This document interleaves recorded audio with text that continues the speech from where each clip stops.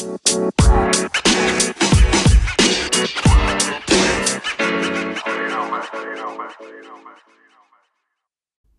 to Let the Money Talk podcast by Phillip Capital India, a podcast that provides the latest analysis of the Indian capital market. In this episode, our research experts will provide the most insightful analysis in the market. Good evening. Market closing summary dated 25th March 2022 from Phillip Capital India. Indian benchmark indices ended in the red. Nifty ended below 17,200. Nifty was down 69.75 points or 0.4% at 17,153. Bank Nifty was down by 117 points at 35,410.1.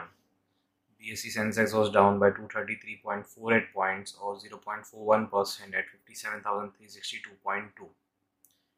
BSE Midcap fell by 0.36% at 23,789.91, while BSE Small Cap fell by 0.33% at 27,800.6.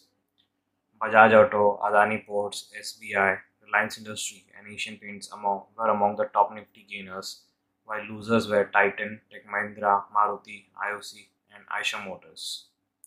Among sectors, Nifty Realty Index rose 1.22%, PSU Bank Index added 0.49%. On the other hand, Nifty Consumer Durables shed 1.96%. That's it from my side. Have a great weekend. Thank you. Thank you very much for listening. If you enjoyed this podcast, please forward it to others, share it on social media and leave a review. Follow this channel to hear about other podcasts. This podcast was prepared by Phillip Capital India Private Limited. The information provided with this podcast is only for educational purposes and should not be considered as financial advice, and this does not take into account any specific investment objectives, financial situations, and neither do we warrant the correctness or accuracy of any information mentioned herein.